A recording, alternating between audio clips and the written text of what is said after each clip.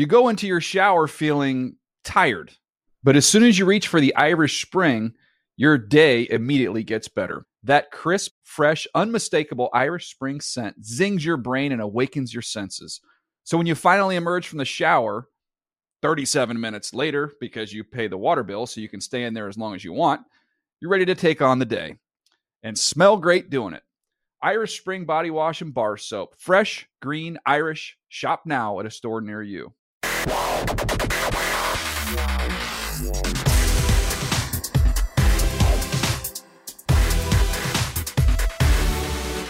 What is up? Welcome to another edition of the NFL Fantasy Football Show. It's me, your man MG, Marcus Grant, still fully vaccinated, still dodging variants like Neo in the Matrix, and we are almost through week 10. Got a big show for you as we always do. We got producer Justin and the specialists alongside behind the scenes making this thing happen. A cast of dozens that helps put this show on. And joining me here on screen as always, Michael F. Florio. And you know, last week we came on the show on Monday and we were all sort of bewildered because week 9 did not go anything according to plan. I don't know about you, but I feel like week 10, everything sort of righted itself. Like I feel like I got a lot more right in week 10, certainly than I did in week 9. Yeah, it was definitely a better week. Still some weird stuff that we're definitely going to talk about, but nothing like week 9. So it felt good getting back on some calls right, getting some wins back in on some leagues that I took a hard loss on last week. So feeling a lot better than a week ago, that's for sure. Absolutely. You know, it's funny too, because doing this job, people always ask, like, you know, what is it like doing this job? And I'm always like, you know, part of it is you want to help people. You want to make sure you're helping people win their fantasy leagues. But there's also the human element of just wanting to be right. You know, like you don't want to sit here and be wrong because then you look like a fool. After week 9, I think we all as an industry sort of looked like fools. I think after week 10, we feel a lot better about ourselves. Like, you know, maybe we know what we're doing a little bit here. So predicting the future is tough. Predicting the future is hard. I tell that to people all the time. Like this job has given me newfound respect for meteorologists. That's all I know. We got a lot to talk about on this show today. Well, we will ask the question, is Stefon Diggs finally becoming the wide receiver we hoped for? Is Antonio Gibson starting to turn a corner for the Washington football team and for your fantasy squad? And we will preview the Rams and the 49ers coming up tonight on Monday Night Football as we close out week 10. But let's get started, as we always do, with some fantasy headlines. And we will start in Green Bay, where Aaron Jones left the game against the Seahawks on Sunday with a knee injury. Now, initially, it seemed very worrisome. There were reports that he had gone to talk to his family after he left the medical tent, that he had tears in his eyes, and certainly we all thought the worst, hoped for the best, but thought the worst. Turns out it is a knee sprain. The early reports are that he will miss 1 to 2 weeks. The Packers also do have a bye coming up soon, so that may be another game that you're going to be without Aaron Jones. But we saw yesterday A.J. Dillon stepped in, played very well. This is a guy that I know you've been high on, I've liked as well. So now with Aaron Jones out for the foreseeable future, is A.J. Dillon a must-start for your fantasy team? I think so. I mean, yesterday in a game where Aaron Jones was active for at least the first half of it, A.J. Dillon played only 51% of the snaps, still had 23 touches, 66 yards on the ground, also added 62 through the air, scored the touchdowns. He was playing really well, Marcus. This was his 3rd game of the year with over 15 touches. He has shown us he can be utilized in the passing game, been targeted 18 times this year, caught 16 of them. Aaron Jones has continuously been an RB1 for years now in this offense, one of the best offenses in football. That is my expectation for A.J. Dillon. I think he should come in as an RB1, and I think his upside, because he could get even more work potentially than Aaron Jones, who we know they like to shed a little bit of time with the secondary running back. I think he has top 5 upside, but I definitely think he is an RB1 right now. I mean, I've been saying for a while that he has really taken well to that Jamal Williams role, and anybody who's had Aaron Jones on their fantasy squads for the last few years knew how frustrating Jamal Williams could be, because he would step in, he would take some of those opportunities, and he would generally do pretty well with them. And so Dillon seems to be continuing that tradition there in Green Bay, and so it will be, I guess, refreshing if you have A.J. Dillon to know that he can step in and handle the big workload there. I don't think there's going to be a situation where he handles all of the touches. There will probably be another name that we see rotate in there a little bit. But A.J. Dillon, if you've got him, I think it's going to be worth playing. And if he's somehow, I don't know why he would be, but if somehow he is available on your waiver wire, we'll probably get to that a little bit later in the show, then you probably should go on and add him there. In Los Angeles last week, obviously the big news for the Rams was the signing of Odell Beckham Jr. What we found out afterwards is that the same day the Rams signed Odell, they lose Robert Woods. He tears his ACL in practice. He is going to be out for the remainder of the season. He put out a note on social media kind of thanking the fans for their support and just kind of letting everybody know that he's going to be okay and he will be back hopefully for next year as well. Not much to say about this. We'll talk a little bit more about Odell.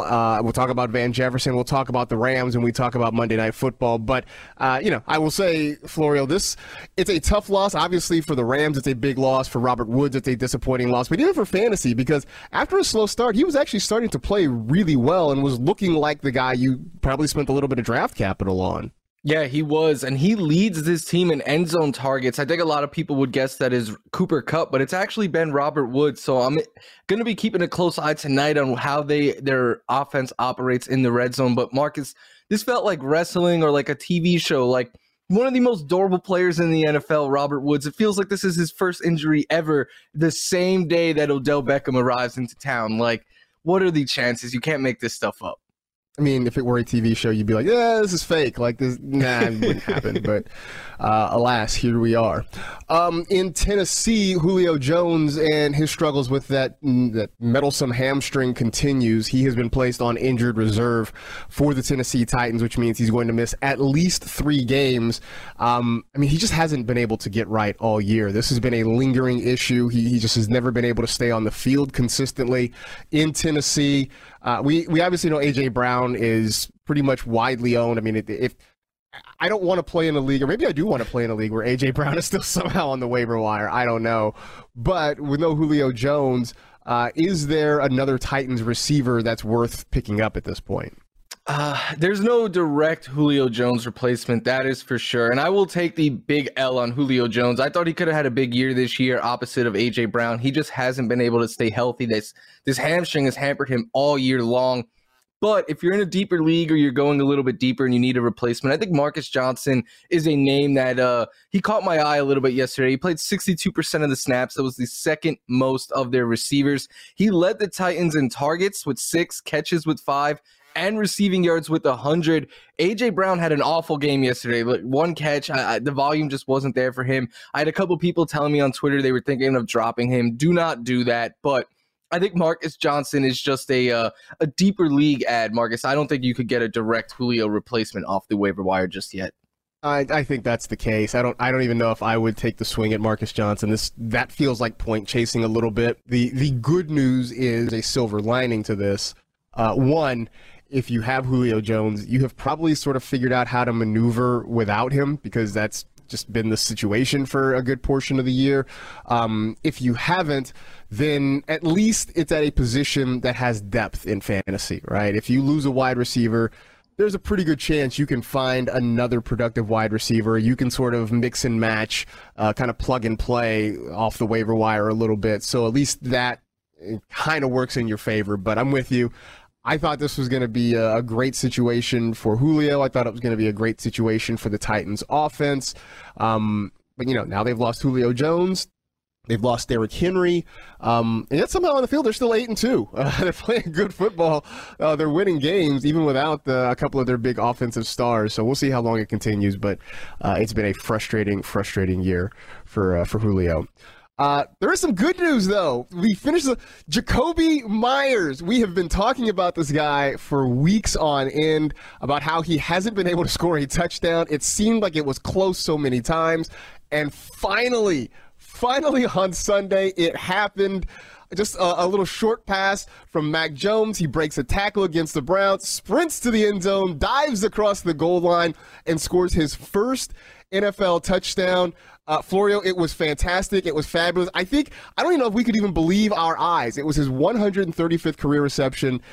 So it was really awesome to finally see Jakobi Meyers score a touchdown yesterday.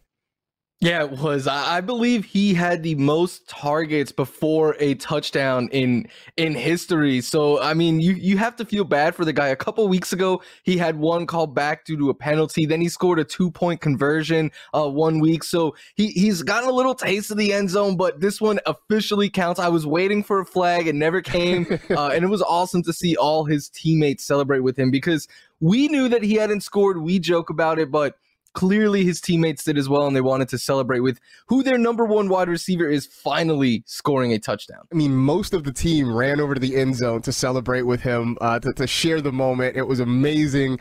By the way, the answer to the trivia question, it was thrown by Brian Hoyer.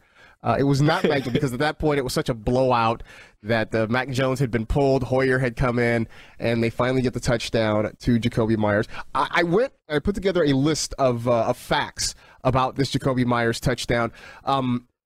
798 days passed between his first NFL game and him scoring his first NFL touchdown on Sunday. In that time, Derrick Henry, probably not a big surprise, has the most touchdowns in that span, including the playoffs, has 47 touchdowns, 45 of them in the regular season. The last time Jakobi Meyers scored a touchdown that mattered, it was December 1st, 2018. He was still playing at North Carolina State. It was in a game against East Carolina. At that point, on December 1st, 2018, the number one movie in America was Ralph Breaks the Internet. And the number one song on the Billboard Hot 100 was Thank You Next by Ariana Grande. So wow. a lot has happened. We've had a presidential election. I mean, there's been so much that has happened. COVID wasn't a thing. Right. Congratulations, Jakobi Meyers. That was a lot of fun. All right. That gets us to the things we learned, the thing we do every the week here, where we look at the games from Sunday and we take something away from what we saw on the football action. And so for you, Florio, what was a thing that you pulled out of this week's games?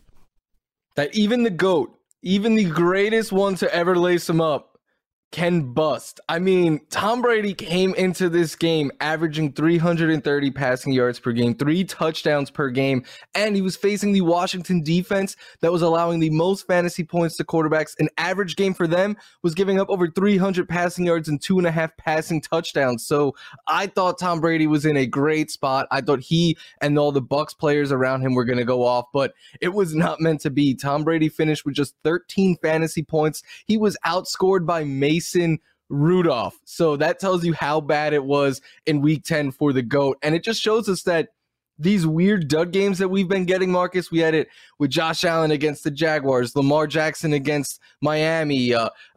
All of these top teams have been losing in weird games. The GOAT isn't even above it this year. Even the GOAT can disappoint us. I mean, I talked about all the things we got right this week. This was one I got majorly wrong because on NFL Fantasy Game Day, I said Tom Brady was going to be the top scorer for the week. He wasn't even in the conversation with the way that happened. The thing I learned, and we sort of talked about this maybe last week or 2 weeks ago, we talked about it in terms of Javonte Williams not just taking over in the Buffalo or the Broncos backfield, but I think we should just spin it around and say, look, maybe we were wrong about Melvin Gordon. Maybe we underrated Melvin Gordon, where we just all sort of assumed that the young guy was going to push him aside. But Melvin Gordon continues to play well, and he's doing it in what is a fairly limited role there in Denver. I mean, he's still having to split time with Javonte Williams, and both of those guys are playing good football and being very effective. But there is nothing we have seen from Melvin Gordon this year to suggest he deserves less opportunity than what he is getting. You see the 9.3 points against the Eagles, not super spectacular, but he's been very effective running the football. He's finding the end zone on a pretty consistent basis, and he's just kind of hanging around. He's a top 15 running back as we sit here and talk right now. And look, I don't know what it is about him. Maybe it's because we've seen him, lose his job to Austin Eckler and to Phillip Lindsay in the past. Maybe that's what it is. We just seem to kind of keep downplaying Melvin Gordon, and he just seems to keep hanging around and doing his thing out here. I think a big part of it is we just want Javonte Williams to be an RB1. We all have short attention spans in the fantasy community. We all want the new shiny toy. And to give him credit, Javonte Williams has done everything that we wanted him to do. He's forcing a bunch of missed tackles. He's still looking pretty explosive, but Melvin Gordon is holding his own. And the big thing is Melvin Gordon is getting the touches near the goal line and scoring the touchdowns. So he actually would be the Broncos running back that I prefer to start right now. Although I will say Javonte Williams next year and beyond, I think he's going to be awesome and come with a ton of hype and live up to it. But this year, I think it's going to be tough because Melvin Gordon is not going to go away.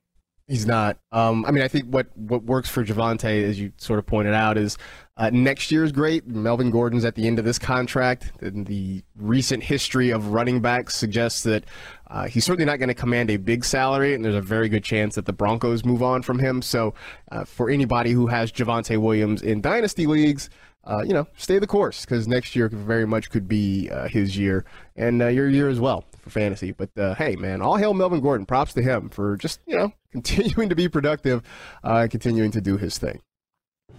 That gets us to a break. We come back. We will look at some of the top performers from the week, including Stefon Diggs, who had the huge breakout game we've finally been waiting for. We'll see if that's the start of something big next on the NFL Fantasy Football Show.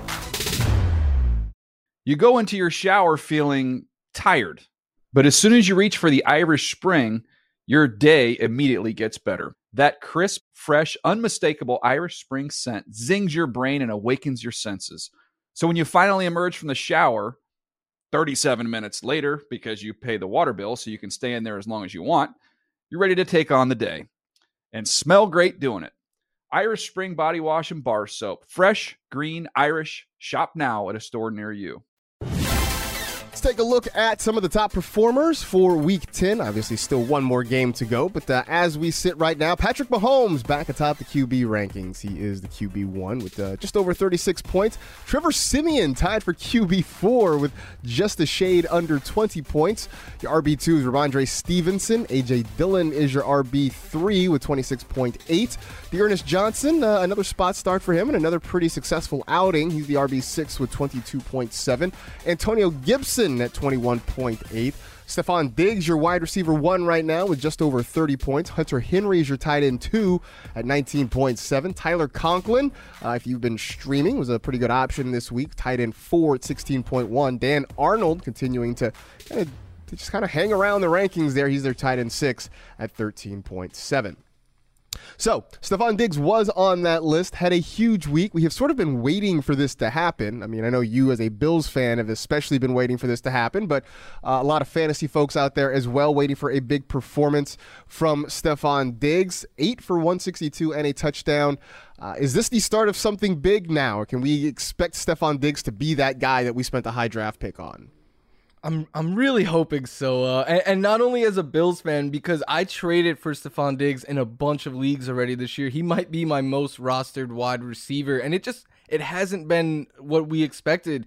But yesterday was a step in the right direction. The 13 targets ties a season high. He had a 46% target share, tied a season high in red zone targets, second most air yards he's seen in a game. So the usage is awesome. What stands out to me is it kind of reminded me of last season. Like, they weren't looking to spread the ball around, and that's what they kind of have been doing this year, not just going straight to Diggs and kind of letting Diggs be the number one option and beat the guy downfield, go one-on-one. Like, they've been spreading the ball out, getting a lot of Cole Beasley, a lot of Emmanuel Sanders and Dawson Knox involved. That wasn't the case yesterday, and it was just like, hey, our best could beat your best, and we're just going to repeatedly do this until you prove it that you can stop it. That is what the Bills did last season, so I don't think one game is enough to say Stefon Diggs is fully back to being what he was last year, but I think it's closer now than it has been at any point this season. So it's a step in the right direction, and definitely he is trending upwards moving forward, I would say. What's really encouraging, on top of just the usage rates and them just kind of hammering the Stefon Diggs portion of the playbook, is the schedule too going forward. I mean, some of the games they got coming up, they got the Colts, they've got the Saints, they've got the Bucks. They got the Panthers, who have sort of been a mess a little bit. I know they were big against the Cardinals on Sunday, but before that, they had kind of been a mess. They've got the Falcons in what is fantasy Super Bowl week. So, maybe this is starting to turn at exactly the right time. And you talked about acquiring Stephon Diggs, and I know that the trading deadline is coming up in the next couple weeks in a lot of fantasy leagues. So maybe it is worth trying to spend up and get Stephon Diggs, because we know how good he can be. And if the usage rates start to fall in line and the schedule starts to line up, then he could be a guy that ends up being a league winner down the stretch for a whole lot of different fantasy managers. Staying in the division, Hunter Henry, the yards, nothing spectacular for Hunter Henry yardage-wise. He was your tight end too. 4 catches for 37 yards. That was kind of meh. But he did have 2 touchdowns. And lately, he has been a touchdown scoring machine for the New England Patriots. I always like to say touchdowns are fickle beasts, and I still believe that, but they seem to be showing up on Hunter Henry's ranch. So how long can he keep this going? I don't think he's going to keep this touchdown pace up. He's not going to give you a touchdown each and every week, but this is his role in the offense. We kind of expected it to be Jonnu Smith coming into the year, but he is their top red zone weapon. I mean, he has multiple red zone targets in 3 straight games now, and since week 4, he has 1 game with less than 9.9 fantasy points, so basically giving you double digits each and every week. The floor is very low, because if he doesn't, like in that 1 game in that stretch without a touchdown, 4.3 fantasy points, because he's going to get you like 4 targets a game. He's not giving a whole bunch of yards. In fact, he has 1 game all year with more than 50 yards. So he's not giving you yardage at all. He's not going to give you a bunch of catches. But when you're getting deeper at tight end, you kind of only want a touchdown. So I think that he remains like a low-end tight end 1 that's a streamable option, at least for the time being right now. Yeah, it's funny. The 1 game he didn't score a touchdown in that stretch was against the Chargers. Like in the revenge game, he doesn't score a touchdown, but he made up for it by scoring 2 on Sunday. And right, the touchdown upside is great, but it's also hard to count on. The streak has been nice. Although, you want to talk about tight end being gross. This might be the grossest tight end year in a long time, because Hunter Henry right now is your tight end 4. You look at his numbers, he has 31 catches for 353 yards, which is not great, but he's got 7 touchdowns, and that makes him your number 4 tight end. Even what's been a down year for Travis Kelce, there's still a sizable gap between him and the number 2 tight end right now. It's not getting better. It might be getting worse at the tight end position right now. I mean, just this week alone, we had Hawkinson and Mike Gesicki put up 0. Darren Waller hasn't been what we paid up for in drafts. So that's the thing. Like when you're getting down to like tight end 12, 11, 12 each week, you're just like, which of these guys has a chance of scoring a touchdown? Hunter Henry has the best chance right now. So Hunter Henry by default is basically a tight end 1 right now. Although I will say, Marcus, if I had to choose between him and Dan Arnold, I'll go the safer route with the volume with Dan Arnold. But I think both of those guys are tight end 1s right now. I'm just sorry. I need to pause a moment and just like let that statement wash over me. Like if I'm choosing between Hunter Henry or Dan Arnold, I'm not saying you're wrong. It's just a wild statement that I just never thought we'd be saying at this point. All right, so that was the good of week 10. Let's get to the bad and talk about the guys that frustrated us with a little thing we like to call I'm salty. Last week was I'm sorry, because we just completely whiffed on everything. This week we were pretty good on things, so now we can go back to complaining about the guys who let us down. Who, for you, was one of the biggest disappointments of the week? This one hurt a lot, because not only it's Mike Williams, and not only was I talking up Mike Williams as a good start this week, Mike Williams was one of my favorite players coming into the year to target in drafts. I have him on a bunch of teams myself, and it's not just a week 10 thing for Mike Williams. Like the first 5 weeks, Marcus, 25% target share, almost 120 air yards per game. He was giving us 23 fantasy points per game. But since week 6 on, the target share drops to 15%. His air yards drop more than half. He's averaging just 53 per game. And he's given us less than 6 fantasy points per game with no touchdowns in the last 5 weeks.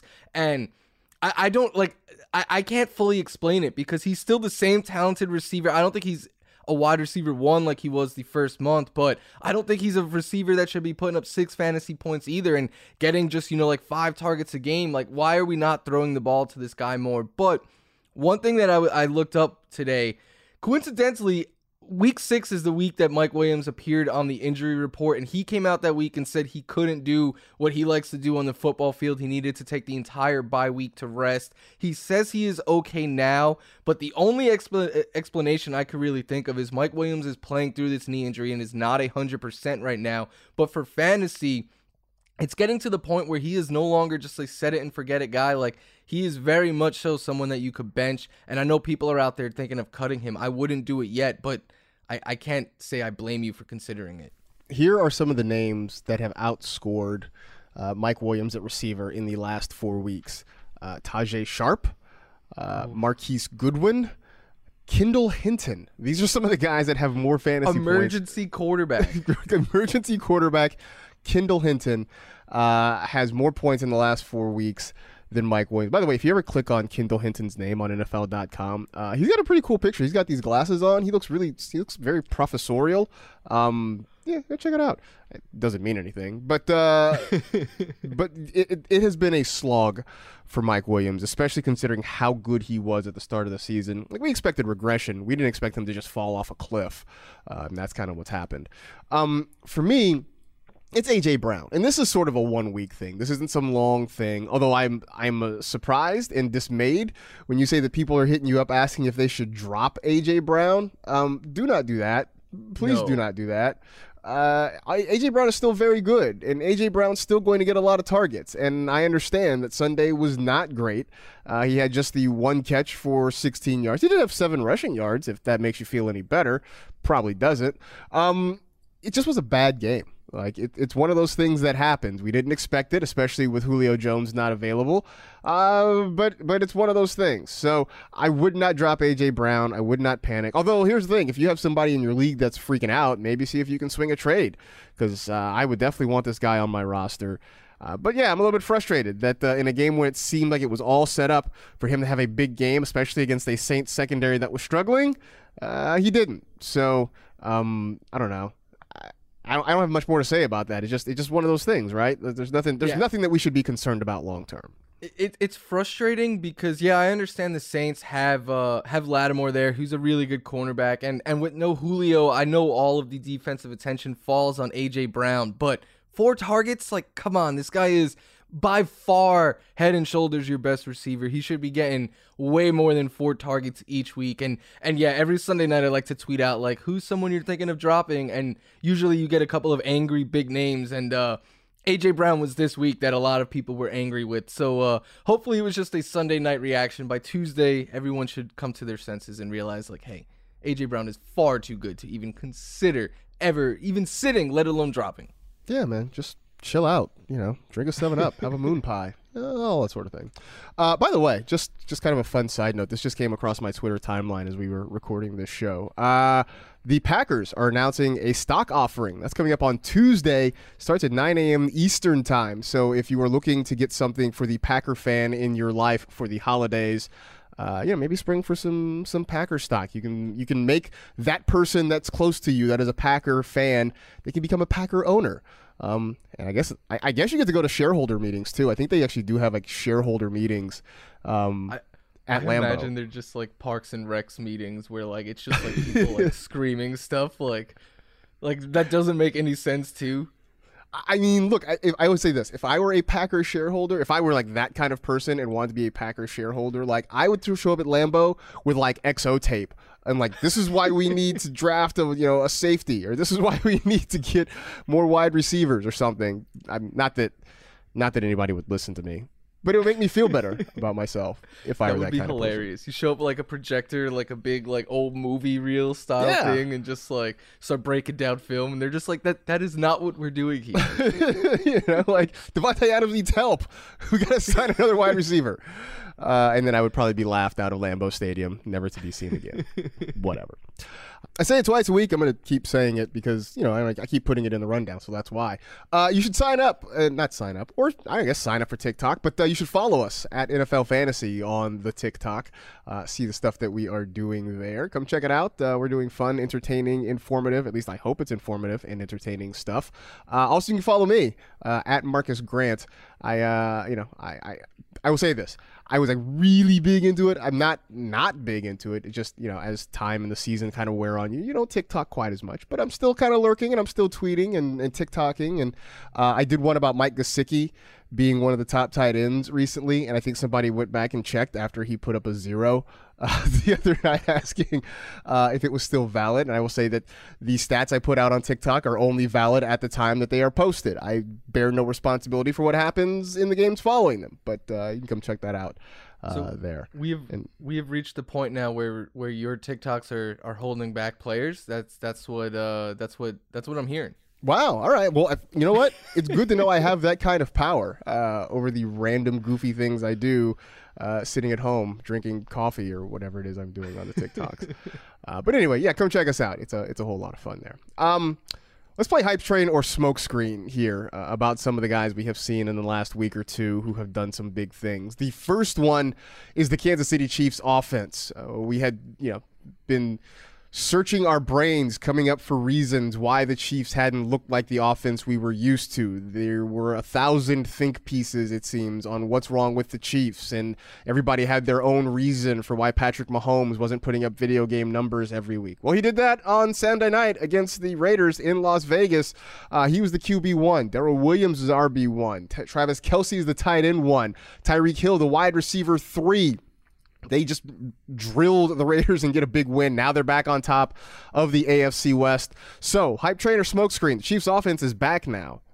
Oh, this is a full-on hype train, I think. I mean, This is just proof as to why you never sit any of your Chiefs. I mean, Mahomes went off last night. Williams did as well. All of them did. They all absolutely went off. And we were talking before the show, and I kind of joked about it, but, imagine what it felt like to be the Chiefs.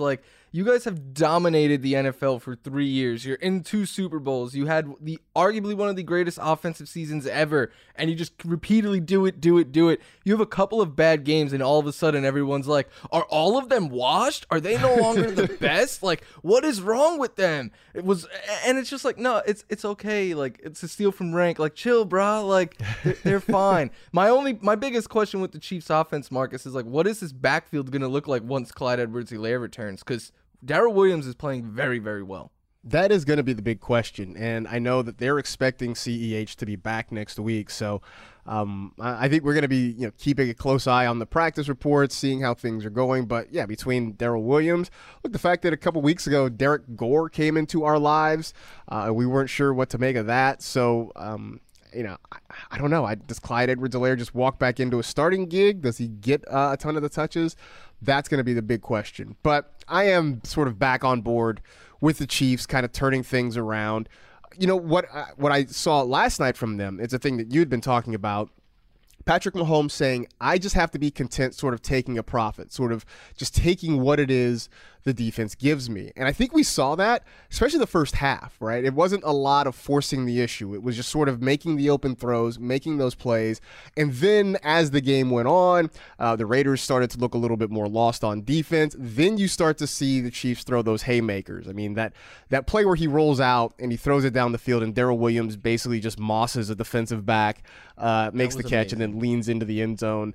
And then they hit Tyreek Hill down the field. That looked like the Chiefs that we have been used to seeing the last few weeks. And so if they start to get that rhythm, they start having fun again, then I think everybody needs to worry. But I think last night was just, it's a baseball player that's in a slump, right? And you have that 2 or 3 hit game, and all of a sudden you start rolling again. So for us and our fantasy teams, that's great. For the rest of the AFC, maybe not so much.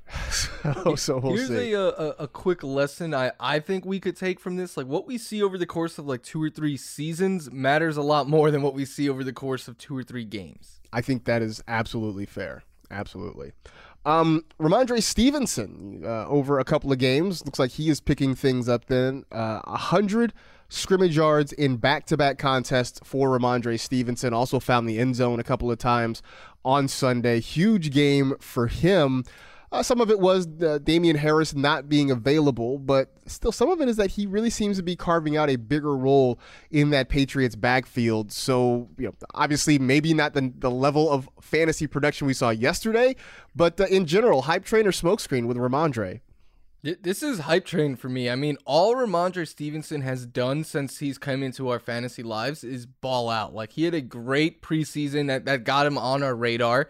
Then I know he had the fumble in week 1 and then was kind of relegated to the bench. But since he's come back into the Patriots rotation, he's been awesome. He had a team-high 5 targets this past week. Last week led the Patriots in rushing and receiving yards. So I think even when Damian Harris comes back, how do you get this guy out of your offense? Like, I think Harris will still see the larger share, I would say, of groundwork, but I wouldn't be surprised if we see those guys split the groundwork and if we see Stevenson, not Brandon Bolden, take over the passing work moving forward, because he's just the more explosive option, and he has shown us time and time again that just because he's a big dude doesn't mean he can't catch the ball. I do think the guy who loses out here is probably Brandon Bolden. And we saw him have a couple nice games earlier in the season, but Stevenson, you're right, is more explosive. He can catch the football, maybe not as well as Bolden, but I don't think it's a significant drop-off with Bolden there. So I think he's the guy who sort of takes that RB2 job behind Damian Harris. And I know for a lot of people it's been sort of hard to figure, right? Because Stevenson was drafted and there was sort of that LeGarrette Blount 2.0 label attached to him. Then in the preseason, early in the season, there was talk. I think the running back coach said he's got a lot to work on, and so we all sort of backed off. We've seen Bolden come in there, but it looks like he's getting comfortable. He's starting to feel the offense a little bit more, and he's starting to get more opportunities. So he probably is the guy to own. There's no need to fear Patriots running backs like we once did. I think Ramondre Stevenson needs to be on plenty more rosters than he is right now, and I do think he's got a role in this offense for the rest of the year. Antonio Gibson, we thought was going to have a big role in the Washington offense. Early on, it didn't seem to be the case. On Sunday, he was sort of back to being the guy that we probably spent a second or third round pick on. Nearly 22 fantasy points, his high for the season. Hype train or smokescreen? Is Antonio Gibson back now? This is just a hype train segment because I do think he is a hype train player right now. He looked better yesterday. Like, he ran with power, with some authority. You see on these goal line carries, the shin injury that he was dealing with was really hampering him before the bye week. They were limiting his touches, getting Jared Patterson more involved. That wasn't a thing yesterday. Patterson had 4 touches all game. It was Antonio Gibson. So I think he is back and healthy. The only thing I want to add is it was a favorable game script for Washington. J.D. McKissic still had double the amount of targets. McKissic is still going to be that running back that they use in the 2 minutes drill or when they're trailing and trying, throw the ball a lot. So I think Antonio Gibson is trending up. He's looking healthy, but I still don't think he's quite going to be what we were hoping he would be coming into the season. Yeah, I am on the hype train, but I'm still a little bit skeptical. 24 carries was great. The 2.7 yards per carry, not so great. And you're right, the game script worked in his favor, much to everyone's surprise. I mean, I went into this week figuring they were going to be playing from behind against the Bucs, and that it was going to be another heavy J.D. McKissic game. So as long as this continues to be the case, I think Gibson is in a good spot. If Washington can take leads, hold them into the second half, and have to grind out the clock, I think they're going to be fine. And who knows, maybe next week against Carolina, they figure out how to make that happen. But I think as long as they continue to struggle defensively, and by the way, news came this morning that Chase Young has a torn ACL, and so he's out for the rest of the year. So that's a big piece missing from their defense.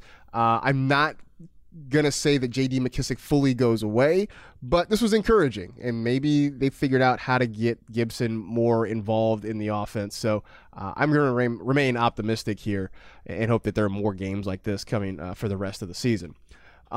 Last one, Trevor Siemian, who has taken over as the Saints starting quarterback since Jameis Winston went down with a knee injury.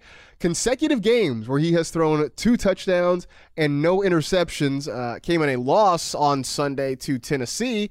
But, I mean, he's not necessarily a world beater in fantasy, but he's also not submarining your teams if you had the audacity to play him. Are we buying this? Hype train or smokescreen on Trevor Siemian?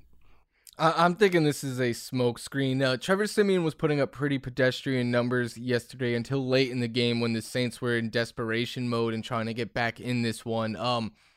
I'm still not sure what's going on here with Taysom Hill. Like, Sean Payton and the Saints paid him all that money, and Jameis Winston goes down, and they're like, nah, we're going to go with Trevor Siemian. So I still wouldn't be surprised if we see Taysom Hill take over at some point. Siemian, he's played better than expected, but I think he is still purely like a 2-quarterback league type of guy. You don't want him in a 1-quarterback league.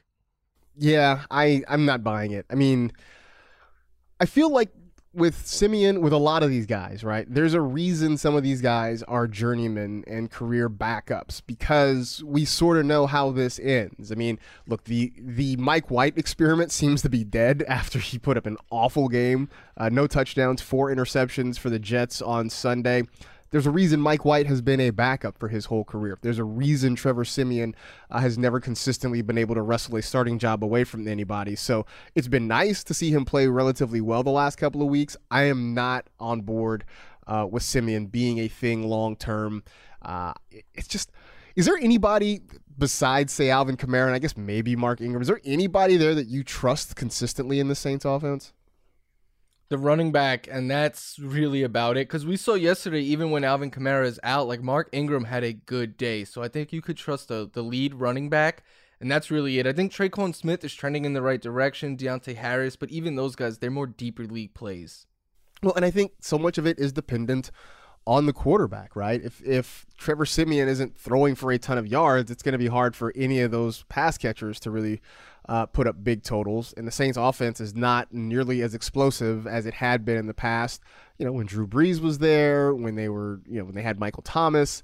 So yeah, it's just been hard to sort of lean on any of those guys. And I definitely don't believe in leaning on Trevor Siemian at any point for the rest of the year. This has been a good year for Michael Thomas, even though he hasn't played, because if he was truly just slant boy, you would just have anyone run these slants, and they're clearly missing him. So maybe he's more than just, slant boy.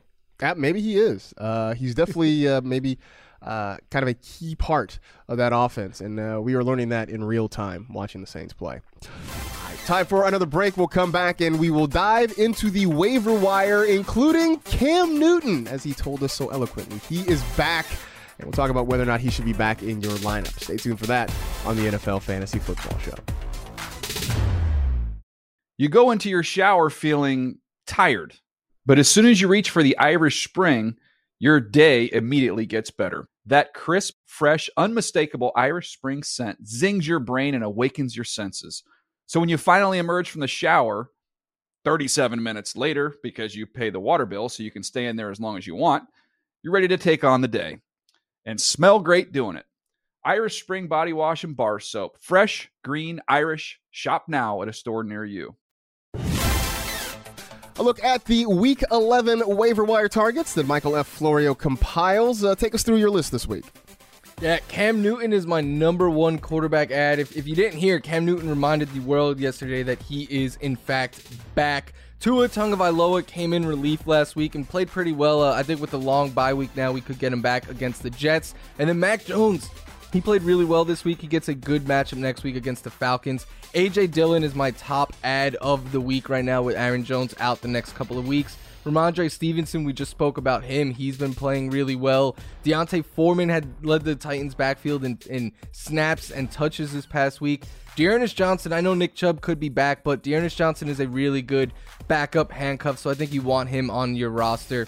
Ty Johnson just keeps getting the job done, keeps seeing big targets in that passing game. Wayne Gallman looks like he might have taken over for Mike Davis there. Rashad Bateman, please add this guy so I could stop putting him on this list already. He needs to be rostered in more leagues. Continuing with the receivers, Elijah Moore, he got the job done again this past week. Jamal Agnew didn't have a catch, but still top double-digit fantasy points again. His usage is just very consistent there. T.Y. Hilton is back and tied for the team lead in targets. Deontay Harris and Tre'Quan Smith are the top pass catchers there in New Orleans. Marcus Johnson we spoke about as a deeper league target. Dan Arnold just keeps getting targets and keeps scoring double-digit fantasy points. Tyler Conklin looking like a useful option there. And then some deeper tight ends if you're in a deeper league. Adam Trautman and Austin Hooper, just off of the volume they've been getting as of late. All right. So let's go back, though, to Cam Newton. He didn't play a ton, but he scored 2 touchdowns, 1 rushing, 1 passing. As we mentioned, he told everybody that he was back, and he was promptly flagged for that boo. I mean, I know these are our bosses, but boo. Like, don't throw a flag on the man, right? He's been out of the league. He's celebrating. The play was over. Let him take it. It's fine. Whatever. And he's back home, too. Right. He's back home in Carolina where he started his career. Side note, by the way, apparently Sam Darnold had Robbie Anderson in football jail. I mean, not that Anderson was like super spectacular yesterday, but he actually did things, and it's been a while since he has done things. But is Cam a QB1 now that he's back and presumably going to be the starter in Carolina? Borderline. I think he's more of a upside QB2, but he's definitely like a top 15 quarterback, I would say. Last year, 12 rushing touchdowns, led all quarterbacks. 592 rushing yards, was third, and he actually has better playmakers around him with DJ Moore, Robbie Anderson, Christian McCaffrey. So I think we could get better passing numbers out of Cam as well. And the next 3 weeks, the schedule is very friendly for him. Washington, Miami, Atlanta, all teams in the top 6, at least heading into week 10 in fantasy points allowed to quarterbacks. So I think unless you have a stud quarterback, you should be trying to get Cam Newton off the waiver wire this week.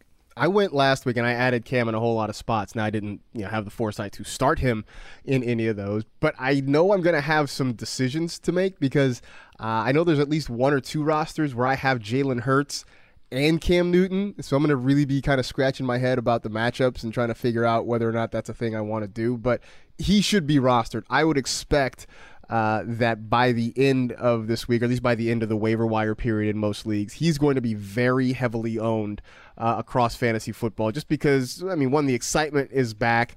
Look, fantasy Twitter lights up whenever Josh Gordon was going to do things, right? So I can't imagine that we're not going to see excitement about Cam Newton. As we sit right now and record this show, he is rostered in 16.2% of NFL.com league. I suspect that number is going to go up significantly by the time we do our next show on Wednesday. Dan Arnold, and you talked about him as being a guy that maybe you would sort of ride with over Hunter Henry because of the volume. Again, tight end is maybe as gross as it has ever been in fantasy football. But Dan Arnold, is he understanding the kind of the nebulous nature of this? Is he a tight end 1 right now? Yes, I think he is. This guy leads the team in targets since the Jaguars acquired him. He has at least 5 targets in 5 straight games with 7 or more in 4 of those. So he's getting pretty safe, reliable volume. He has topped double-digit fantasy points in every game with at least 7 targets. So double-digit fantasy points, Marcus, is enough to keep you on that borderline tight end 1 radius each week. So I think if he is not a tight end 1, he is just on the outside of it. But he is definitely a consistent tight end, which is hard to find nowadays. So I make the case that he is a tight end 1 and someone that should be rostered in more leagues than he is. He should definitely be rostered in more leagues. I think some of it is, one, nobody really knows who he is outside of fantasy circles. And 2, he plays for the Jaguars. I think those are the 2 things that are sort of working against him. But if you were willing to dive into it and look at it a little bit, he is getting a lot of work there. He is, the Jaguar passing game has been a disaster to the point that people are wondering whether or not Trevor Lawrence is overhyped and overrated. I'm not willing to say that just yet, but when they are having success, generally it's because they're getting the ball to Dan Arnold and or Jamal Agnew. So he should probably get more consideration than he has been getting so far. All right, that gets us to the top waiver wire target for week 11. Who is it for you? For me, it is AJ Dillon. He is, even if it's just for 1 or 2 weeks, I think it'll be 2 weeks because then the Packers have a bye. So I think they're going to want Aaron Jones healthy for the playoffs. I think we get Dillon the next 2 weeks, but that is 2 weeks of an RB1. That is hard to find. The RB1s don't grow on trees. So I think he is a guy that you could pick up and definitely get into your starting lineup. He is my top pickup of the week. And if he's already rostered in your league, then I think it's Cam Newton.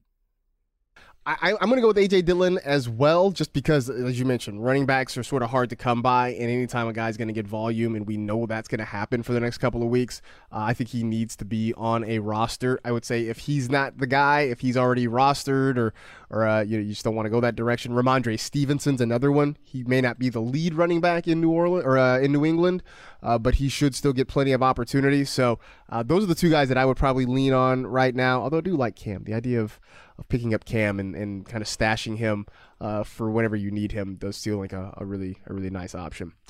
We'll wrap up the show previewing the Monday Night Football game from Santa Clara. Rams at 49ers. The Rams looking to kind of stay hot in the division, especially with the Cardinals getting thumped on Sunday. Chance for the Rams to maybe take control a little bit in the NFC West. The Niners still sort of playing for their playoff lives. They're 3-5, but they're still hanging around with a chance at a wild card spot, believe it or not. So big game for both of these teams. Obviously, we're going to see Odell Beckham Jr. in light of the Robert Woods season-ending knee injury. I know before it was sort of up in the air, but now it looks like OBJ is definitely going to play. So his season high in fantasy points is 13.7. Let's put it at 14. Does OBJ get 14 or more tonight? All the logical reasons I'm thinking of are saying no, but I'm going to say yes just because it's fun, and I could see Sean McVay being like, I want to get this new toy that we have and just show him off to the world on like the big stage on Monday Night Football. So I wouldn't be surprised if they, they kind of force feed him the ball a couple of times tonight. So I'm going to say over here. I'm going to say over as well, partially for that reason that Sean McVay wants to show off that he's got a brand new weapon that he can work in the offense. I'm also going to say it because, look, man, I think Odell kind of wants to stick it to the Browns a little bit, right? Like, they let him go. He was sort of unceremoniously dumped. And then on top of it, the Browns went out and looked awful, getting drilled by the Patriots on Sunday. Couldn't do anything offensively. So part of me thinks that Odell wants to be able to kind of stick it to Cleveland a little bit and say, see, this is what you missed out on. This is what you could have had in your offense. So, yes, all the other factors, all the logical, analytical, rational factors say no. But my heart's saying yes. So I'm going to go with yes on that one as well. All right, who would you rather have this week? Van Jefferson or Brandon Ayuk, who has seen a little bit of a resurgence lately? This one is super close for me. I actually have them ranked just a couple of spots apart, but I lean Van Jefferson here because both of them are part of basically three big receivers. And I know George Kittle's a tight end, but in San Fran, it's Debo, Kittle, and Ayuk. But I think Ayuk is kind of cemented there as the third option, whereas tonight, I wouldn't be surprised if Van Jefferson is the second option because Odell is still getting acclimated, still learning the playbook. So I think the opportunity might be a little safer for Van, but I'm feeling pretty good about both of these guys tonight. I am too. I'm going to lean with Van, even with all the things that we just said about Odell and how the Rams may try to work Odell in.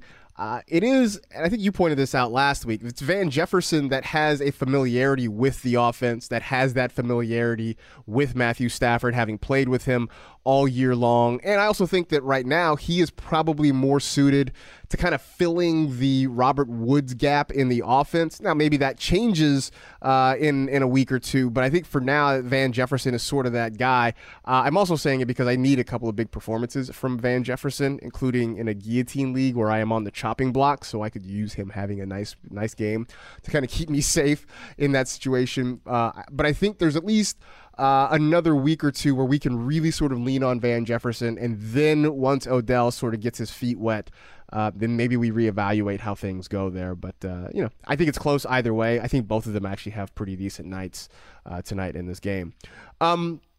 Last one. Will Jimmy Garoppolo go over 19 points for the third straight week?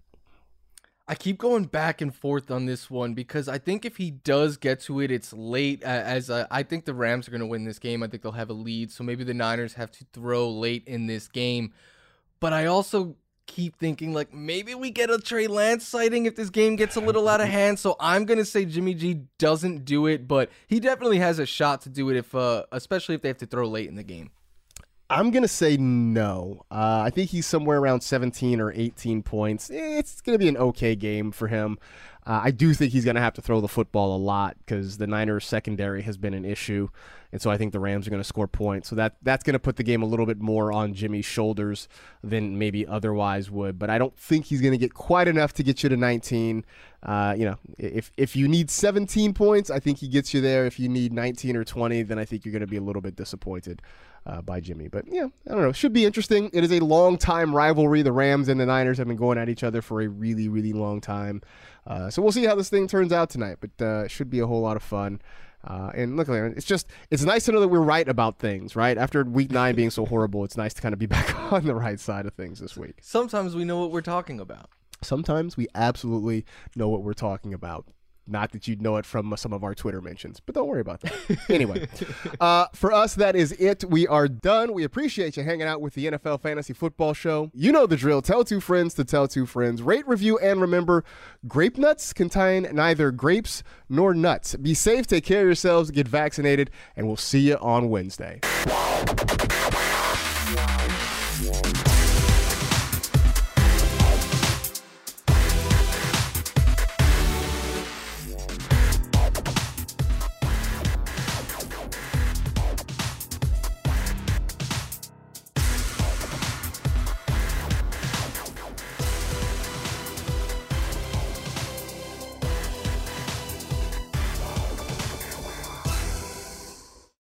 You go into your shower feeling tired, but as soon as you reach for the Irish Spring, your day immediately gets better. That crisp, fresh, unmistakable Irish Spring scent zings your brain and awakens your senses. So when you finally emerge from the shower, 37 minutes later, because you pay the water bill so you can stay in there as long as you want, you're ready to take on the day and smell great doing it. Irish Spring Body Wash and Bar Soap. Fresh, green, Irish. Shop now at a store near you.